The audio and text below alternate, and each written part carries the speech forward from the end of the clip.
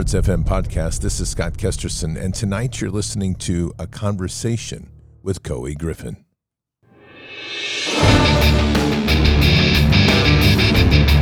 This war is real. Fighting is everything.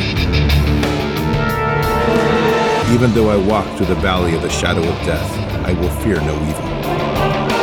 Tempt not the righteous man to draw his sword.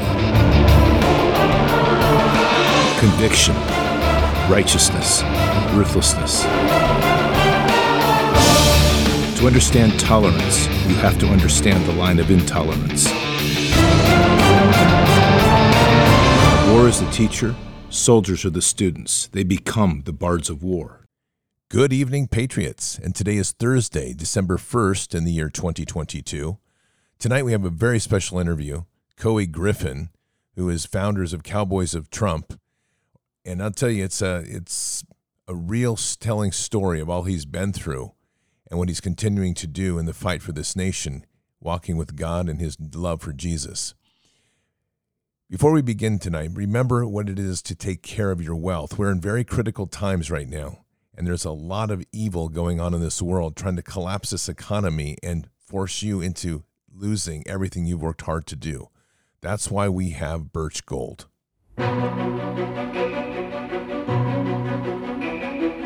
Patriots, will the lack of red wave during the midterms lead to a more emboldened Biden, more wasteful government spending, higher taxes, a deepening of inflation? And how do you protect your hard-earned savings from chaotic financial markets? The answer? By diversifying your retirement savings with real physical precious metals with Birch Gold Group. Text BARDS to 989898 for a free info kit on protecting your savings with gold in a tax-sheltered account. Birch Gold has almost 20 years' experience converting IRAs and 401ks into precious metals IRAs. Text BARDS to 989898 and claim your free, no-obligation info kit now. Don't let the left devalue your savings. Own physical gold and silver in a tax-sheltered retirement account from Birch Gold. Birch Gold has an A+ rating with the Better Business Bureau and thousands of satisfied customers. Text BARDS to 989898 and secure your future with gold. Do it today.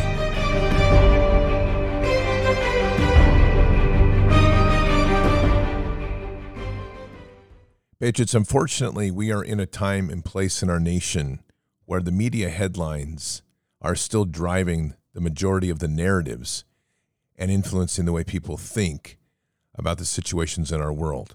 This is a real problem, and it's one that I personally have lived through with my incident that happened in August of 2017. And this is also something that's now become a plague for Couy Griffin.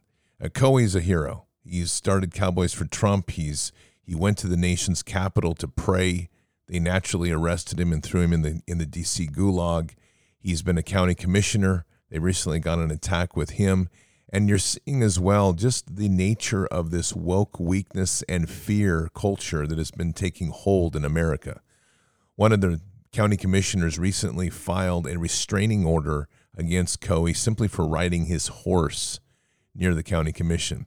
People have become weak. People have become consumed in a fear that creates a cultural and patriotic fecklessness. And I'm using those two terms as a real negative. The idea that patriotism now has been defined as weakness and men that don't stand up for something. Well, those aren't what Couy's about. Couy's a real hero.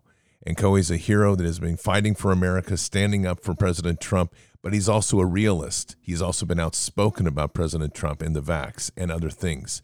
He's a man that walks truly with God. He is a minister. He's a lot of things, and I'm anxious to bring this interview to you tonight. Now, on a final note before we go, make sure as well that you're very aware of our personal and digital security. Digital security is as much as important in this day and age as any of our security because of what they can tap into to use against you, especially when we take a look at what they're doing to the people related to January 6th. That's why we have Start Mail. The protection of our privacy should be every American's right, but the government is watching. Big tech is selling our data and criminals are hacking our accounts. Everywhere you turn, we are losing our privacy. The most important step you can take is securing your email account. Consider the year's worth of emails and the information they hold about where you've been, who you've met, and what you're thinking. That's why I recommend Start Mail, a private email service that keeps your inbox safe and lets you enjoy secure, ad-free communication without surveillance. Every message can be encrypted, and when you delete an email, it's gone forever. Plus, get unlimited disposable email aliases to protect your identity. Ditch the spy mail and get Start Mail. Right now, Bards FM listeners can save 50% on the first year. Go to startmail.com/bards. That's startmail with a T. Startmail.com/bards. Right now to save 50%. This is one of the most important things you can do is to secure your email communications. Again, startmail.com/bards to secure your email privacy and your personal security.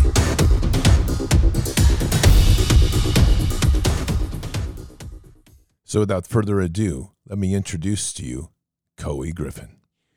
Well, Patriots, today we have an exceptional guest, someone I've been wanting to get on the show for a long time, and this is Coey Griffin, and he is the founder of Cowboys for Trump. He's been tied up in some of the January 6th debacle, and he's also a county commissioner with an amazing story of what they managed to do to him on that.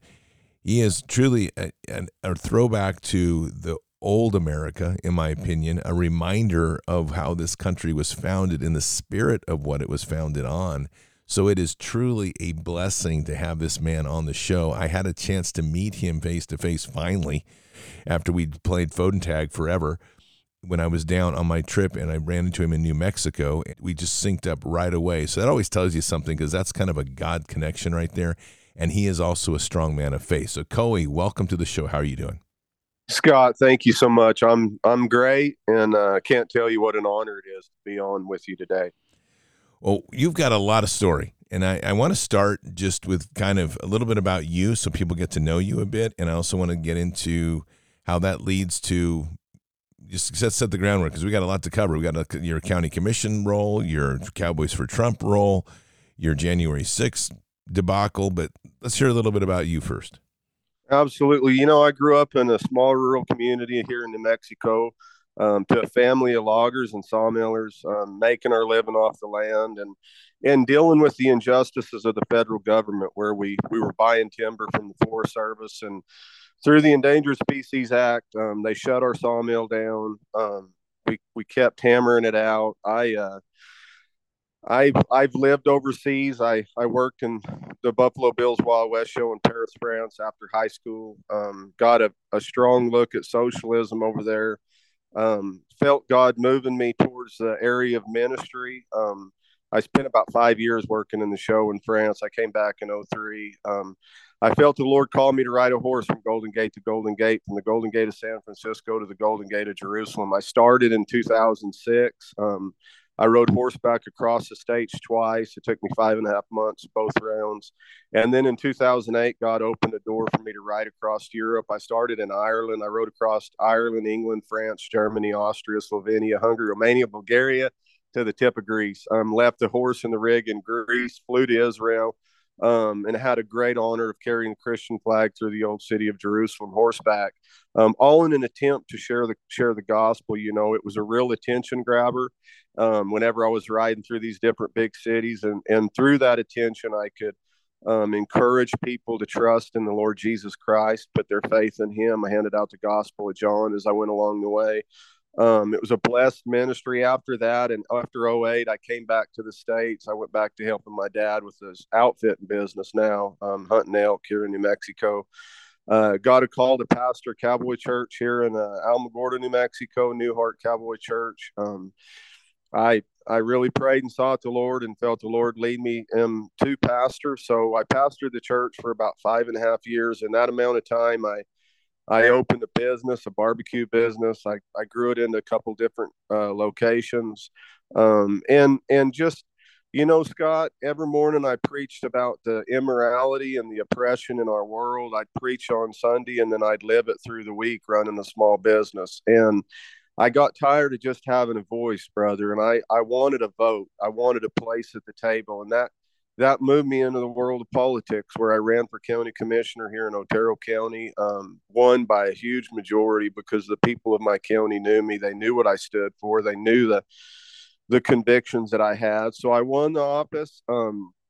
I started watching the president, Trump, as he made big moves on our southern border to secure our border. And I really appreciated that because we're a county directly affected by it. So by doing that, I formed the group Cowboys for Trump, totally organic, grassroots. It just came with an idea from the Lord to form a group called Cowboys for Trump. And I led an entourage of cowboys and one woman down the Potomac River from Cumberland, Maryland, into Washington, D.C. on February the 15th of 2019. And that was kind of our first ride. That was where it kind of grew from there. I began to travel with my horse once again, as I did before in the ministry. This time I did it in the political world, but both of it kind of parallel each other, Scott, because they both got a message. One's an eternal message through faith, and the other one's, I guess you call a carnal message in the political sense.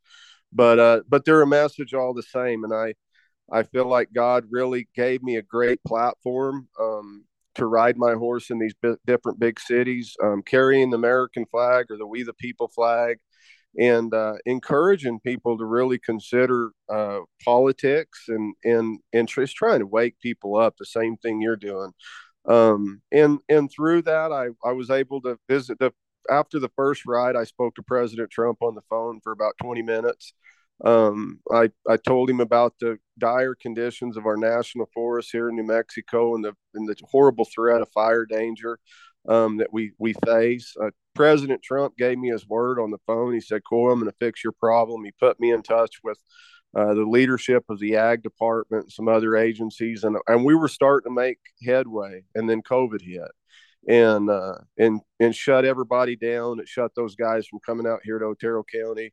But I kept the fight up.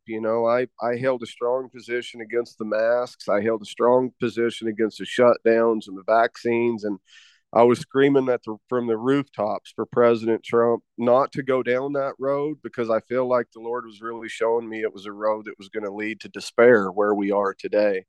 But I was invited into the Oval Office on September the 13th of 19. I got to sit down at the Resolute desk with President Trump, which was a great honor. And just really advocated for my state, for my county, and for the need for representation on the lowest of levels. And as you mentioned, January 6th, I traveled to Washington, D.C. on January 6th to once again stand up for the president, to stand peacefully and patriotically. Where I was after January 6th, I was charged with a misdemeanor charge of trespass. I was thrown in solitary confinement in the D.C. Gulag in Washington, D.C. for 3 weeks. I know what it's like inside those walls, brother, and I can't explain it to you or your listeners, because the torture you can't put into words, brother. It's a place of total destitution. I'm terrified to think that there's still men and women being held inside those walls, because what I went through, brother, I would never wish on my worst enemy, the kind of treatment that I went through while in that DC gulag. But since I got out, I came back to my county. I never missed a county commission meeting. That 3 weeks fell right in between two of our monthly meetings. I never missed a meeting. I came back. I sat right back down in my chair. I went back to work for the county, by being slandered by the local media, national media, as an insurrectionist or a violent person, which, I didn't even go inside the Capitol on that day. I stood outside the Capitol and I prayed with people outside of the Capitol. Didn't do anything disruptive or disorderly. I was acquitted of a disorderly conduct charge after my criminal proceedings from January 6th. But my adversaries here in this county, they ran a recall campaign against me right after January 6th, trying to remove me from office. The recall failed miserably. Only 28% of the people in my district signed that petition. They spoke. The people spoke, said they wanted me to stay in office. But since they couldn't get me out of office, Scott, through the recall petition, They used a civil lawsuit filed by three people that live outside of my county. It was held in a bench trial before a liberal Democrat judge in Santa Fe County, New Mexico. And through that civil lawsuit, the judge ruled on the grounds of insurrection and ordered me to be removed from office. I'm the first person in over 100 years that has been removed from office under Section 3 of the 14th Amendment. And it's been difficult, but by God's grace, I'm still in the fight, and I'm going to hold the line till the Lord says, "You're done. Come home." But I'm sorry to just ramble and ramble, but I appreciate you giving me the opportunity. You've got some great stories. Amen. And one of them I want you to go on to a little bit is your riding your horse in Jerusalem and how that all happened, because that's a pretty wild story.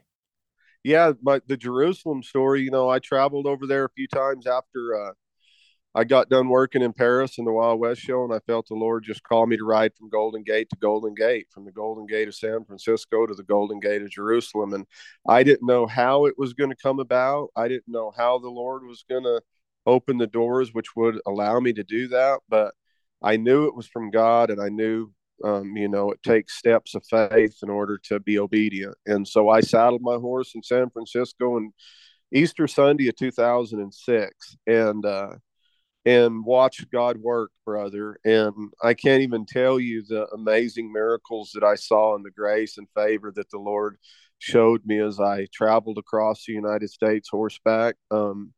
And then going across Europe, the connections that the Lord put in place. And brother, you can't imagine the blowback that I had from friends and family whenever I told them I was going to ride a horse from San Francisco to Jerusalem. I mean, everybody deemed me as a crazy person, and you're nuts, and how are you going to do it? And I just told them, I don't know how it's going to work, but I do know that God has called me, and I do know that I'm going to be obedient to this. And so, when the Lord opened the door for me to go after I traveled across the United States twice in 06 and 07, the Lord opened the door to go across Europe. And yeah, I mean, thousands of miles, countless testimonies, unbelievable opportunity to speak, and lots of media that I hit too. Radio and TV across Europe, just encouraging people to trust in Jesus as their Savior. And then riding through Jerusalem, as you mentioned, I mean, that day was a day like I've never, unbelievable to ride through Jaffa Gate of the old city carrying a Christian flag horseback. I leased a horse when I got over to Israel. I leased horses throughout Europe. I leased a horse in Ireland. For about 2 weeks, I rode from Galway to Dublin and then turned that horse in. And we had a little rig with the trailer. We caught the ferry from Dublin to Liverpool, England. I leased another horse when I got to England, rode from Liverpool to London, rode around Buckingham Palace and around London. Then we turned that horse in. We caught the ferry from Dover, England to Calais, France. And whenever I got to France, I found another little horse to use. And then I used that little horse all across France, Germany, Austria, Slovenia, Hungary, Romania, Bulgaria to Greece. And then left the horse in the rig in the ancient city of Corinth in Greece and caught a flight to Israel and found another little Arab horse to lease whenever I got to Israel and completed the ministry, brother. And all a testimony of God's grace and favor. I mean, I boast not one bit in it. All I had to do is just keep my hat screwed down and keep the sails pointed in the right direction, and the Lord did the rest. There are so many details in that. I'm going to ask a few and then we'll continue on. But yeah, I want to know a little bit about the horse you rode from San Francisco to the East Coast. And then I want to know about how you were able to feed the horse and water the horse along the way in a world anymore that doesn't have those facilities. Yeah. Whenever I rode across the States, I used my own horses. And, I rode whenever I started, I didn't know how the Lord was going to work it out. I mean, I just drove out to San Francisco by myself. I mean, I had a overhead camper on a Dodge pickup and a bumper pull trailer. And, I saddled my horse in the pouring rain in San Francisco at the Golden Gate Bridge on in the Easter Sunday of 2006 and said, Lord, I don't know what I'm doing out here. I don't know how you're going to work this out, but I'm going to saddle this horse and I'm going to ride. And I rode. And long story short, I wound up in jail, or not in jail. They didn't throw me literally in jail, but they did have to take me down to the police station at the end of that day. I was trying to ride over the Bay Bridge just to get to the other side. I know it's a crazy story, and I might have been about half crazy whenever I started.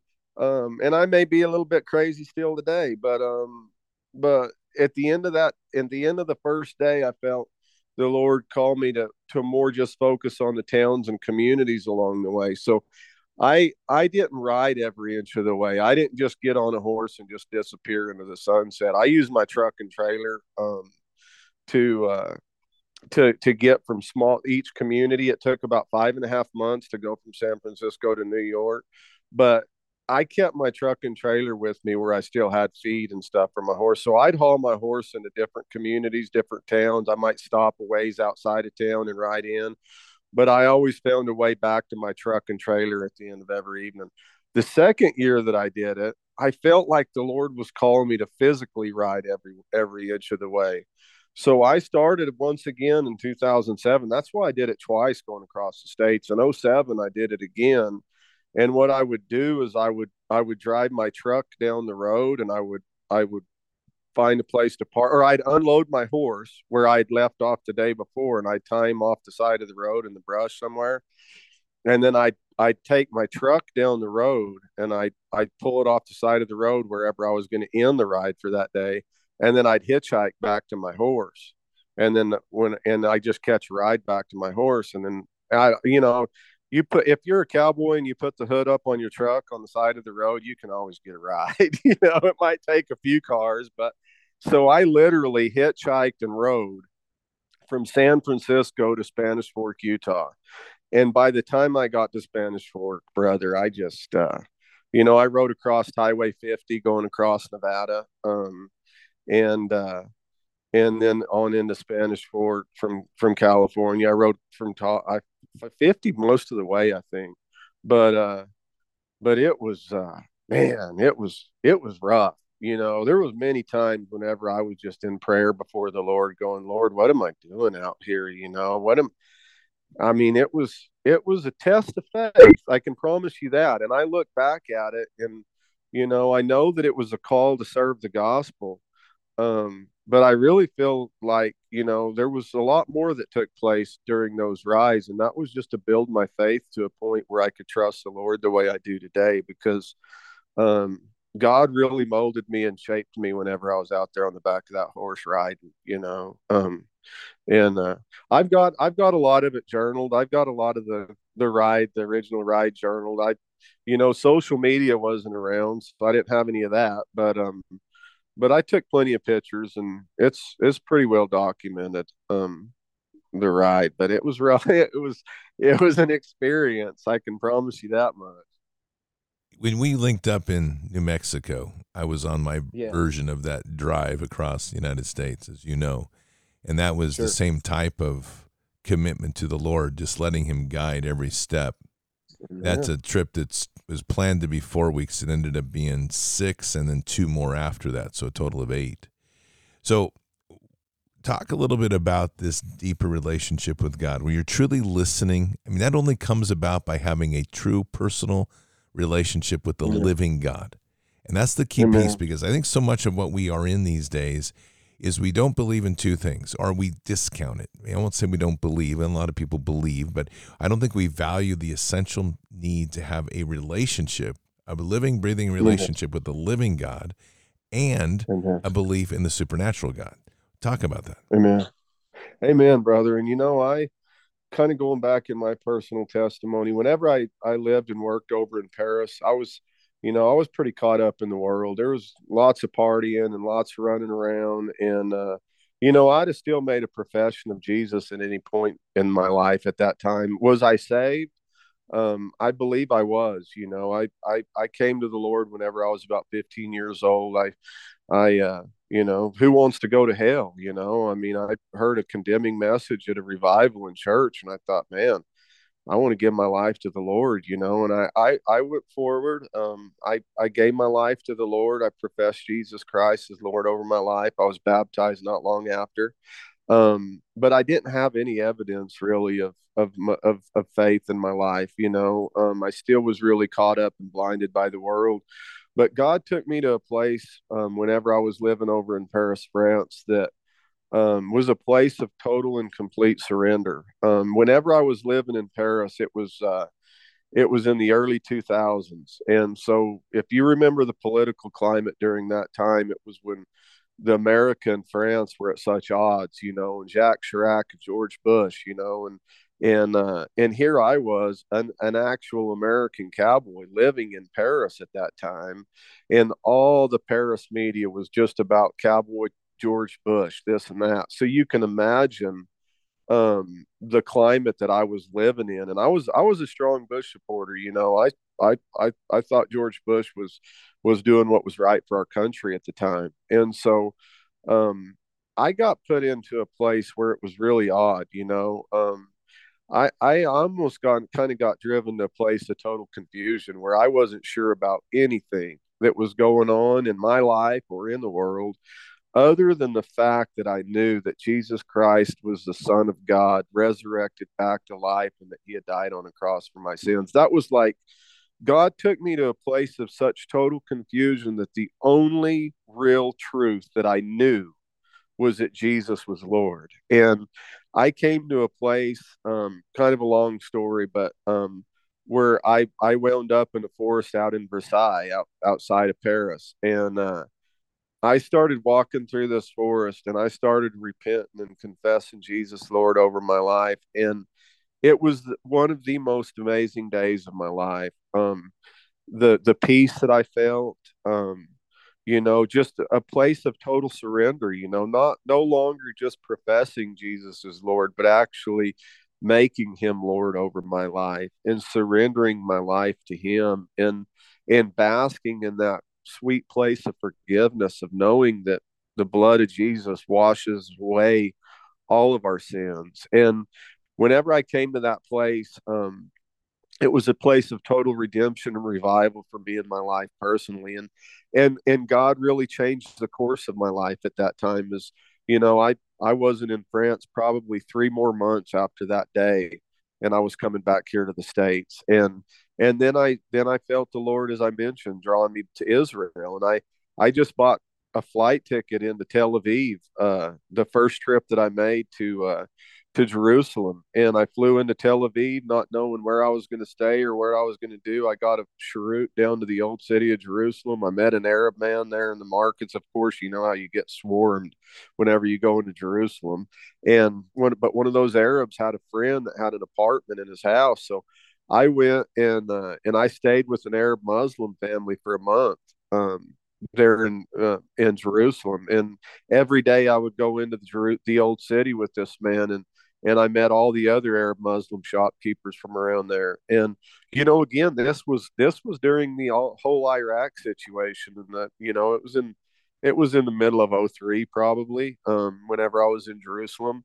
And during that trip, brother, one of the craziest things that happened over there is it was whenever Yasser Arafat. I was there when Yasser Arafat passed away, and one of those Arabs from Jerusalem asked me if I wanted to go down to his funeral. And I said, yeah, I'll go. And so we jumped in a taxi, a cheroot, and we went into Ramallah, down to where they had Yasser Arafat, where they flew. Yet, if you remember back, they flew like 3 or 4 helicopters in there with his body into this compound. And I was there. I was wearing my cowboy hat, and I had a black vest on with the silver cross inlaid on the back of it. And I was carrying my Bible in the middle of, I mean, it was chaos there in Ramallah on that day. But I don't know why I dove off into that story. But my time in Jerusalem was amazing. You know, I was able to be around the Arab Muslims. You know, and one thing about the Arab Muslims is they were always extremely warm and welcoming to me. You know, we had some very strong debates on faith. You know, I mean, as you know, they tell me that the Quran and the Bible were both holy books sent from the same God. And I tell them, no, I don't believe that, because God is not a God of confusion. You know, I believe that Um, one is the truth and one is not the truth. And I know the truth. The truth lies in Jesus Christ as the Son of God. He's not a prophet. He's not just a good teacher. He's God manifested himself in the flesh through his son Jesus and died a perfect death on the cross, or lived a perfect life and died on the cross for our sins. And I was able to share this message with those Arab Muslims in Jerusalem. If they received it or not, I don't know, but they were always really kind to me, and I was able to have a lot of good witnesses with them. And then we go into the Jewish neighborhoods, and we go into Meir Sharim and some of the more Orthodox communities around Jerusalem, and we take our tracts with us and we go try to share with them Jesus. And man, it got hostile sometimes, I mean, you can get into the heat of the battle whenever you go to into certain neighborhoods over in Jerusalem and try to talk to them about Yeshua as the Messiah, but but it was all a great experience. Life is full of experiences. I look back on my life and see how God has had me in different environments and different opportunities and seeing different parts of the world. Maybe to shape me up into the future that He has for me and for all of us. I mean, we're all kind of a work in progress. But yeah, it was cool though. I do love those Yeah. stories. And as you know a bit about me, I spent 3.5 years in Afghanistan. And I've Yes, said many absolutely. times, I've had amazing conversations about faith Amen. with even with Taliban, and that's kind of crazy. But Yeah. I mean, there is there's a different. I'll just say it this way: there's a different maturity in the type of discussions that you can have when you're speaking truly from the living God. And Amen. in those areas, and I think you've just expressed that, is you're speaking from the source of the living God, and you're speaking into communities that from the outside we see them as hostile to Christianity, Oh yeah. and yet there's a discussion you're having, and that's sowing seeds ultimately, right? Is it, and Amen. it's doing what we're called to do, which is to disciple and to be and to go to those places that are not always easy to walk. Amen. Amen. Amen. And if you gauge if you mark your path off of what you see in the media, I'd have never gone to to Jerusalem at that time because the media is telling me that the Arab Muslims all they want to do is cut my head off, and then God leads me over there to actually sit down with them, and I saw them in a different light. I mean, um, not to say that they might have spoke ill about me after I left the room, but I never one time felt threatened around them. I mean, I never one time felt like they were hostile towards me. Now, was I just simply in God's favor the whole time and God protected me from all that? Very well could have been, but it was a great experience, and I'm very grateful for it. And I look forward to being able to go back to Jerusalem. I hope one day. I'm not going to get a vaccine to go back, though. I can promise you that much. I'll watch it on TV before I do that. But if they make it where you can go back without getting a jab, then heck yeah, I'd love to go back to Jerusalem. Well, let's dig into this a little bit. With the vaccine's a perfect segue. You have Yeah, been outspoken against the vaccine, and that puts you at odds with President Trump. And you are that's founder right. of the Cowboys for Trump. I founded Kilroy Rising, which was a pro-Trump super PAC during the 2016-2015 period. And I've been outspoken against the vax. That puts me at odds with President Trump. I'm a true believer that if we aren't speaking truth, regardless of who's in power, we're just succumbing to a form of idolatry. Why don't you talk a little bit about that? Because this is a challenging moment here when we're trying to speak truth and speak that truth of the living God and using the Holy Spirit as our foundation. And yet that puts us many times at odds with what people want to hear, what's comfortable, what their political worship is, etc. That's right. That's right. And I as you mentioned, I have had differing opinions on things, especially the vaccine, and with Trump, his boast in Operation Warp Speed, and I don't agree with it, and I think that a lot of that has gotten back to the president. And President Trump, as I mentioned to you before we went on the show, he's never recognized Cowboys for Trump. He's recognized all the other for Trump groups, but he's never mouthed the words Cowboys for Trump. And I've been a lot of miles for the president. I've made huge sacrifices, not doing it trying to get recognized, not doing it trying to impress the president. As God is my witness, the only reason why I made the effort and went the extra mile was for my country and for the America First agenda, because I believe in Trump's politics. I believe in the majors, the border, the Second Amendment, if the most important of all, defending life. President Trump has a good position on those, but the vaccine is something that I believe that Trump is really going to need to address, and the sooner the better.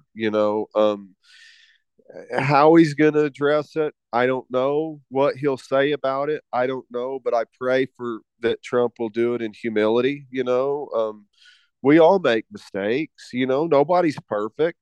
There was a lot of bad information at the time that might have influenced his position to support the vaccine. But I truly do pray for the president, and I pray that he will address it. The last time I saw anything about the president saying anything about the vaccine was whenever him and Bill O'Reilly were both popping off that they got the booster shots, and it's dangerous. If the vaccine really is what I believe that it is, then people are being compromised. And President Trump is a man of influence. People follow him, and they have confidence in what he says. And so if Trump is standing there saying, I got my booster, you should get yours too, if the booster is the poison that it very well could be, that's a very dangerous place to speak from, and it's dangerous precedence. And that's not, I hope your listeners don't think that I'm bashing on the president by saying this. I'm not. I still believe that President Trump is the best man for the job right now. But I do believe that he needs to address some of these things. I mean, I don't know. We should question everything, and just because you question a man's leadership doesn't mean that you've turned on him or bashing him. The Rolling Stones ran some headlines on me where Cowboys for Trump founder is bashing Trump, and that I've turned on President Trump, and Politico and the Daily Beast and all the other left-wing rags were trying to make me out to look like I was bashing the president, and I'm not bashing the president. I'm just questioning my elected leader, and we should be able to have the grace in our country today to do that. And anybody that will condemn you for merely raising a question could possibly be one of those cult members that the media keeps talking about that are following Trump, because that's what cultists do. Cultists never question their leader. They just follow him, whatever he says, whatever he does. And we don't need to fall into that group. We should always question. We should always consider. That's what keeps us alive and keeps us vibrant, keeps us moving in the right direction.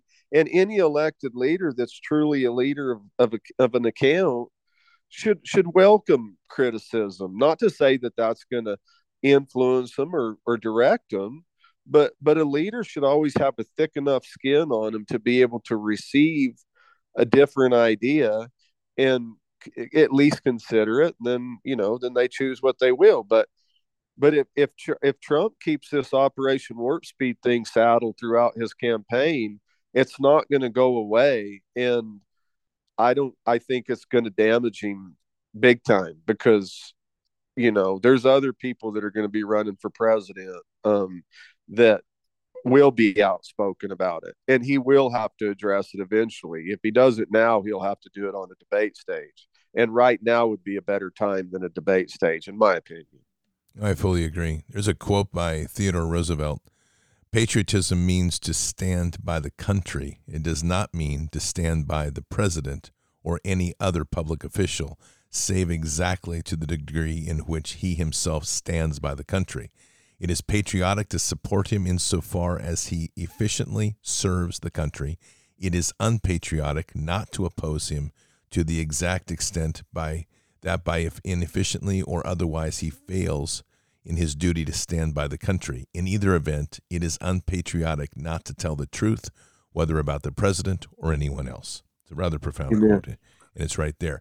You have had a stay in the D.C. Gulag. That's right. That was not a pretty event.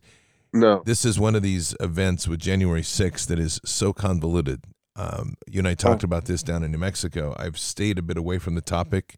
I've had others come on board or come on the show that have expressed some of the challenges there. It's still difficult to sort out what's actually going on. Give us some insight into what is going on in the D.C. Gulag. For one, where is it? Oh, I physically, it's outside Washington D.C. somewhere, but it's like it's the where I was at was like it was like a supermax prison, and we were each in individual cells. There was about 13 of us, I believe, in the wing that in the pod that I was in.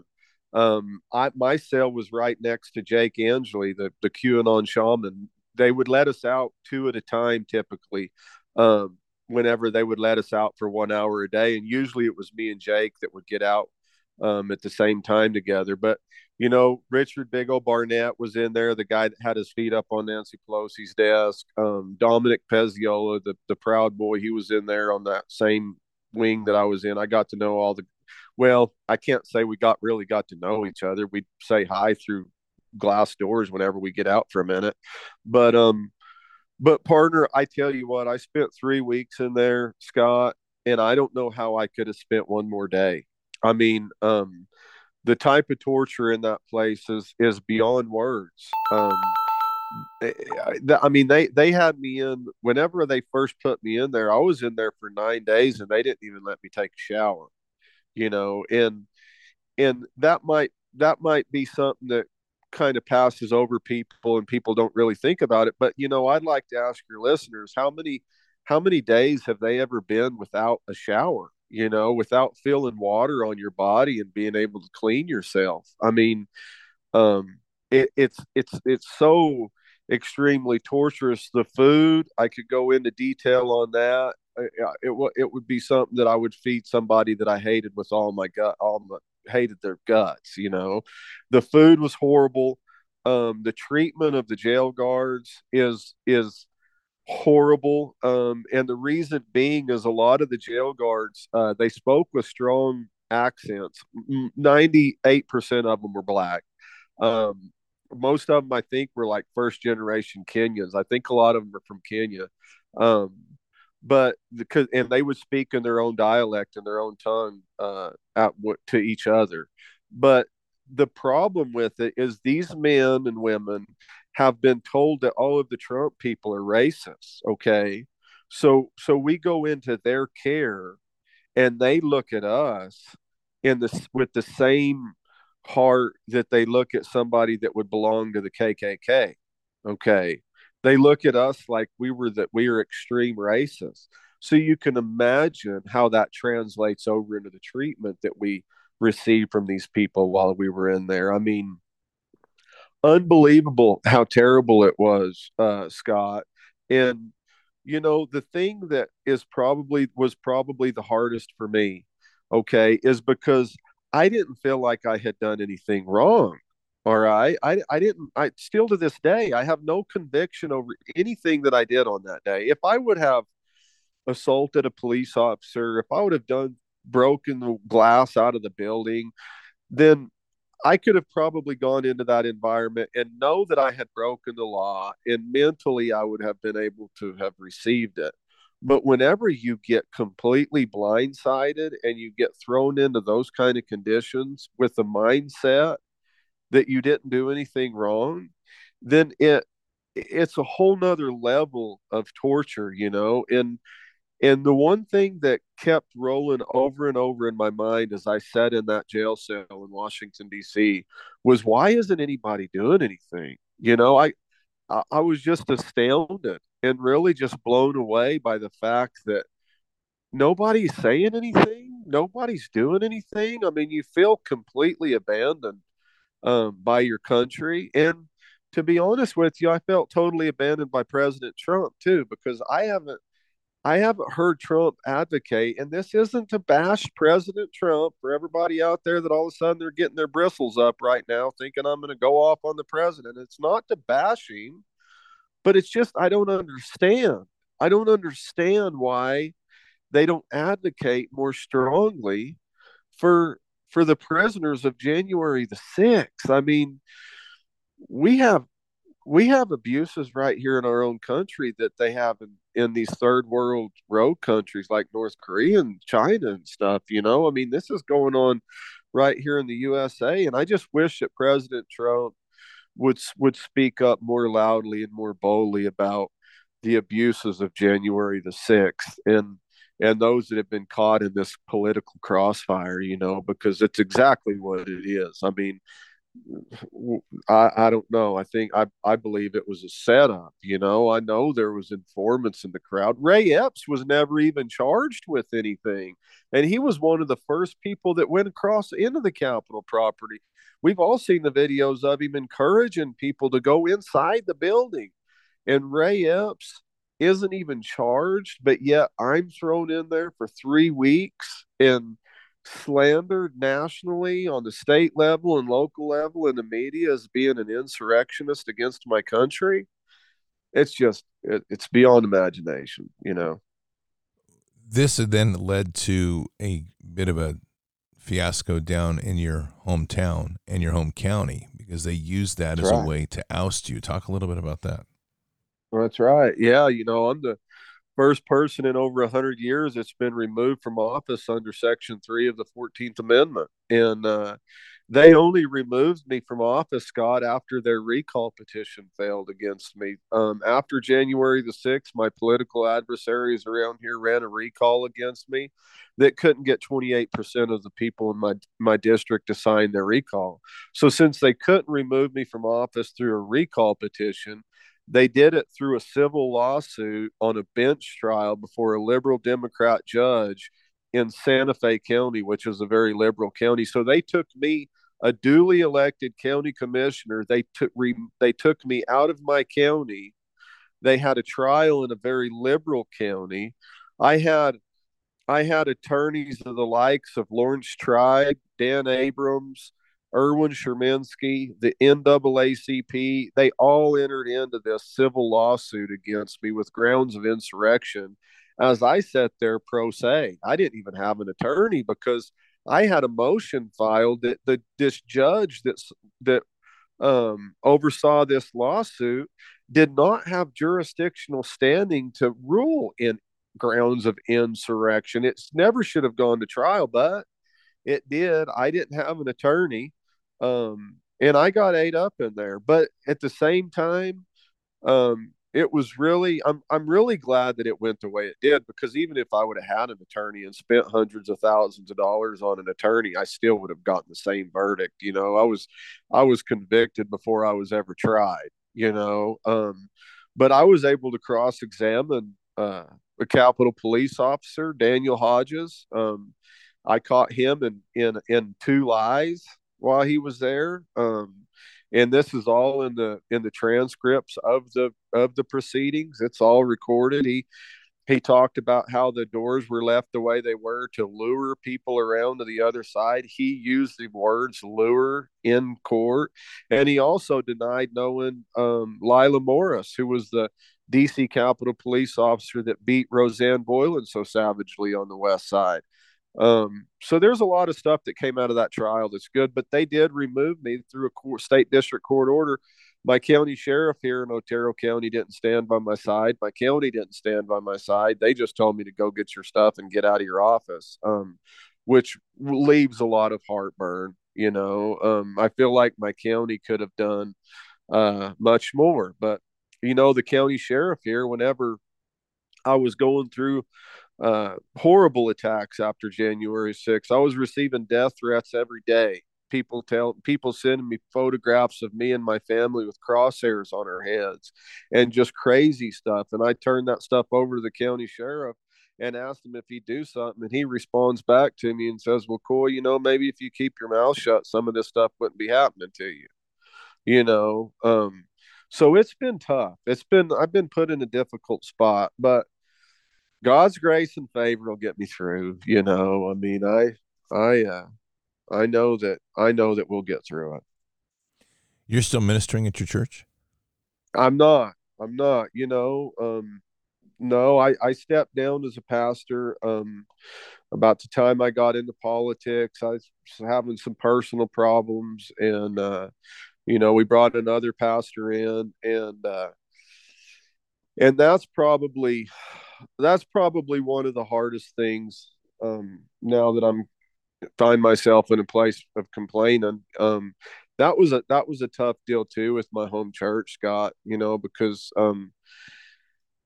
I still go to church, to the same church that I pastor, New Heart Cowboy Church. But whenever I was going through all of this, the pastor of the church came to me and he told me, he said, Coy, he goes, if you come back to there, he tells me, Coy, there's been a lot of people that have come to me and said that they're not going to come back to church here if you come back. And I was like, wow, I couldn't believe what I was hearing, because I've thought about it, Scott, and that's one of them that kind of got under my armor, because your church is supposed to be part of your armor. Your church is supposed to be praying for you. Your pastor is supposed to be praying over you. And whenever he said that to me, I was like, unbelievable, but at the same time, I guess we just have to continue to give grace to people, and there's a lot of people in the church that go to church just because it's a cool thing to do, and they're not really born again, and they're not really operating in the spirit, but that was a tough one. That was I told you the one about the sheriff saying if you keep your mouth shut, some of this stuff wouldn't be happening to you. I kind of brush that one off, but the one where my pastor came to me and said, there's a lot of people from the church that probably aren't going to come back if you come back to church here, Coy. That was one that really hit me hard, because everything that I've been doing since I've been in politics has been driven by my faith. It's been driven by wanting to honor and to serve God. And a lot of the pastors and a lot of the churches right now are so lukewarm that they're going to be spit out of the Lord's mouth whenever he comes back. You look at a lot of the churches, and a lot of the clergy's looking out the windows of the church building wishing Jesus would come back so he could take care of all those bad people out there in the world. But they don't realize that when Jesus comes again, judgment's going to start in the house of the Lord. It's going to start in the body of Christ. Christians and pastors need to get it on their minds. A while back, I had a resolution written here in Otero County, a sanctuary of life resolution after Roe v. Wade was turned over. I thought this is a good time for the county to come together, pass a resolution that states our position on life. So I had this sanctuary of life resolution drafted inside the county, called a special meeting. I called all the local pastors and stuff from around the area to show up to support this in churches, and only one pastor from this area showed up. And the only reason why he did, I think, is because I had his arm wrenched up behind his back, forcing him to, but here we have so many pastors, Scott, that will speak so boldly on life and speak so boldly against the world on a Sunday morning while they're hiding behind a bunch of skirts in church. But then when it comes to actual legislative action that could actually really be passed to protect life, you can't even get these pastors to show up. And probably the reason why is because they feel like they're going to get slandered in the media, or their 501c3s are going to come under attack, or they're going to look bad. And so they can't even show up to a public hearing to speak, to support a legislative action that would protect life. I tell you, nobody, and I don't believe anybody in our country is any more gifted right now to speak on the things that matter than our pastors. Our pastors are wonderful speakers. They should know the word of God. They should be grounded in it. And they should be going to these school board meetings. They should be going to these county commission meetings. They should be going to their village council meetings. They need to get out from behind the pulpits and they need to get engaged in the political side of their communities, and they need to stand up for Christian principle and Christian ideals. It's if our godly men would be more bold, if our pastors actually had a spine and would get out from behind their pulpits, our communities would look much different. Our country would look much different. But they're more guided by their 501c3s than they are the Spirit of God right now. And I hate saying that, but sometimes the truth needs to be said, and I believe that is the truth. They're too concerned that their 501c3s might be affected instead of get in the trenches. Get in the trench. I mean, if nothing else, show up to your school board meeting and sit in the back and pray over the meeting. Pray that God would meet the elected leaders and move on their hearts. Be physically present, not saying, well, I'll be praying for you whenever you're sitting at the house. No, go to the meetings. That's what we need. I think the church needs to get engaged, and the ones that lead the church are the pastors. The pastors need to lead their flocks into those school board meetings. What if these school board meetings that have such hot topics and issues being discussed, what if the local pastors from that area were to tell their congregation, let's all meet down at the school board meeting this Sunday, if nothing more, or this week, if nothing more, just to pray with the people? What would that do? What would that do with the climate? I mean, it would do huge things, but we have to have pastors that are willing to do it. And right now, unfortunately, we don't. Those are words that we talk about a lot here, about the collapse of the church, the feckless, spineless pastors that have been involved out of the seminary, people that don't have a will anymore to stand with God, but rather stand with their money and their offering plates. Yep. This gets under me a lot because I grew up with it in my small town, and I saw the deceitfulness of the pulpit and how it would become corrupted by various aspects. It always reminds me of John 8:44. You are of your father, the devil. Oh, man, I'm telling you. And you want to do the desires of your father. He was a murderer from the beginning and does not stand in the truth because there is no truth in him. Whenever he speaks a lie, he speaks from his own nature, for he is a liar and the father of lies. Sadly, the congregations have been swooned under this sort of pulpit, and it's not universal, but it's many, as you point out. Yeah. Yeah. And we don't see the strength of people, and people themselves are weak because they're looking to their pastor to tell them at the pulpit that itself has been corrupted, to be told how to relate to Jesus, how to think about Jesus and Father God. Yeah. And it's like, no, that is not his job. That is your job to seek. Amen. And in the process of seeking, to find and create that deep and very intimate personal relationship with the living God. It's just that simple. Amen. I think what's fantastic about your testimony here today is not only the courage which you continue to walk with Father God, and how you carry Jesus with you and everywhere you go, Amen. But equally how God has shown you, and in my view of this, Coy, how he has brought the sword to the earth and everywhere you've gone to see the separation literally in the threshing floor of the wheat and the chaff. Yeah. You've seen in the church now itself, a church that you were part of and pastored, how itself was corrupted, not by your ministry, but by the people's hearts. So that's really an interesting place, and I think we're all in there. As we kind of wrap this up, what are some words that you have to people right now in these times, coming from your heart, this walk that you've had? You've been thrown around, you've been thrashed around, and yet you still walk boldly in your faith and trust in the living God and trust in Jesus. Talk about that. I think, brother, it's just to remain focused on the greater good. We have a very short time in this life. The Bible says that our lives in this world are like a wisp of smoke, a vapor. We're here today and we're gone tomorrow. And if a person is saved, whenever we leave this earth, we're going to be in the physical presence of God in his kingdom after we die. So we will no longer have the opportunity to walk by faith. We have a gift right now in this life during this current time, right now in the present, that we will never have again after we leave this earth. And that's to serve God by faith.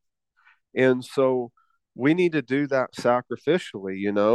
We need to be able to offer everything to God, to give everything up. Because nothing in this life matters other than your sacrifice and your service to the living God in the name of Jesus Christ. So and just, yeah, do everything sacrificially, and do it for our children, do it for our children's children, do it to fight back and secure the greatest nation that's ever been in this earth, the United States of America, the American people, the land of the free and the home of the brave.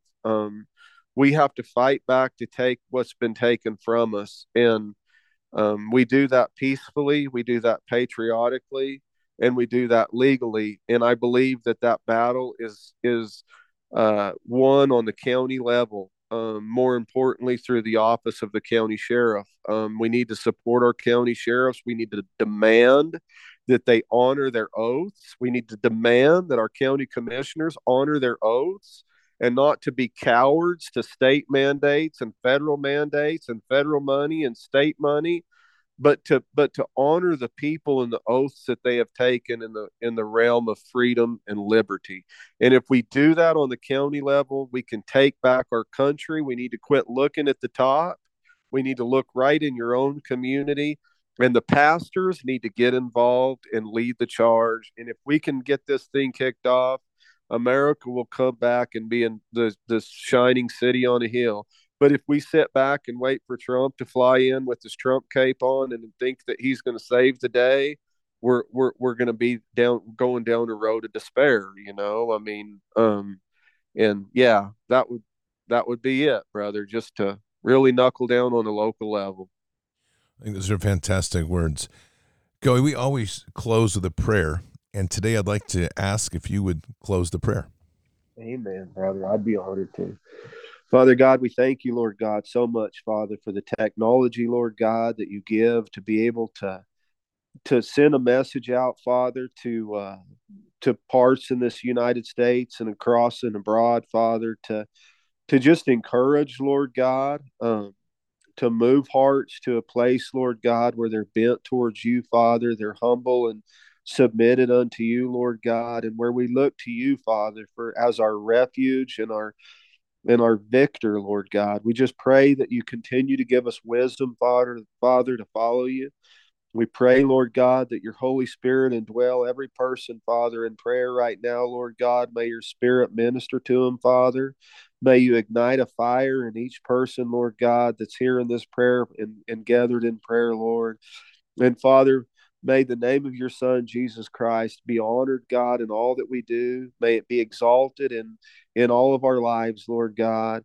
And may we hold fast to the promise of the resurrection and eternal life with you. I thank you, Lord, for Scott. I thank you, God, for this program, Bards FM, Lord God. I thank you, Father, for the rich blessing that you've poured out upon it and the wonderful family, God, of believers that you've built through it, Lord. May we continue to move forward together.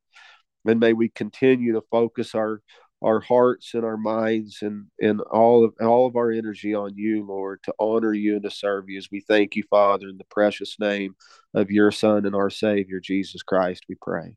Amen. Amen. Thank you. Fantastic. Thank you, brother. Amen. That was good, man. It was a great story today. Thank you, God.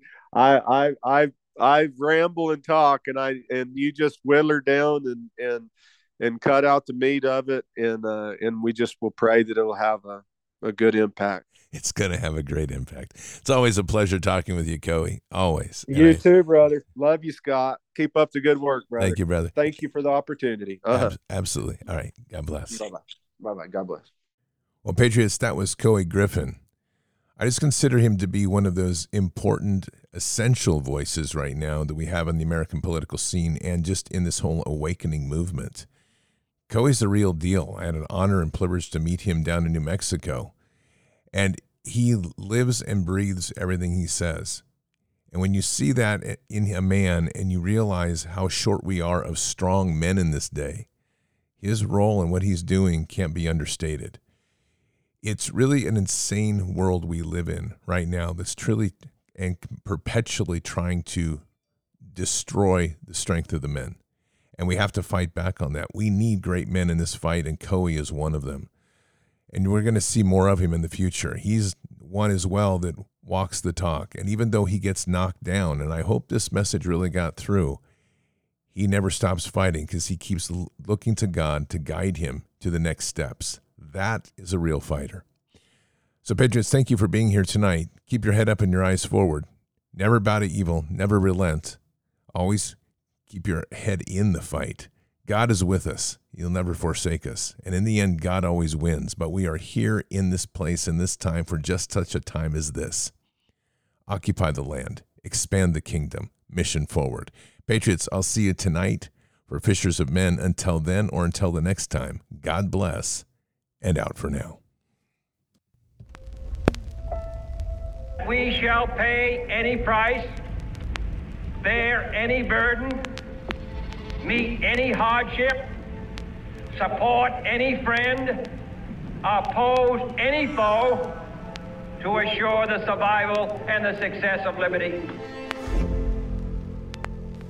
Every thoughtful citizen who despairs of war and wishes to bring peace should begin by looking inward, by examining his own attitude towards the possibilities of peace. Too many of us think it is impossible. Too many think it is unreal. But that is a dangerous, defeatist belief. It leads to the conclusion that war is inevitable, that mankind is doomed, that we are gripped by forces we cannot control. We need not accept that view. Our problems are man-made, therefore they can be solved by man, and man can be as big as he wants. No problem of human destiny is beyond human beings. Man's reason and spirit have often solved the seemingly unsolvable, and we believe they can do it again. Surely the opening vistas of space promise high costs and hardships, as well as high reward. So it is not surprising that some would have us stay where we are a little longer, to rest, to wait. But this city of Houston, this state of Texas, this country of the United States was not built by those who waited and rested and wished to look behind them. This country was conquered by those who move forward, and so will space. We choose to go to the moon in this decade and do the other thing, not because they are easy, but because they are hard. Because that challenge is one that we're willing to accept. The energy, the faith, the devotion which we bring to this endeavor will light our country and all who serve it. And so, my fellow Americans, ask not what your country can do for you. Ask what you can do for your country.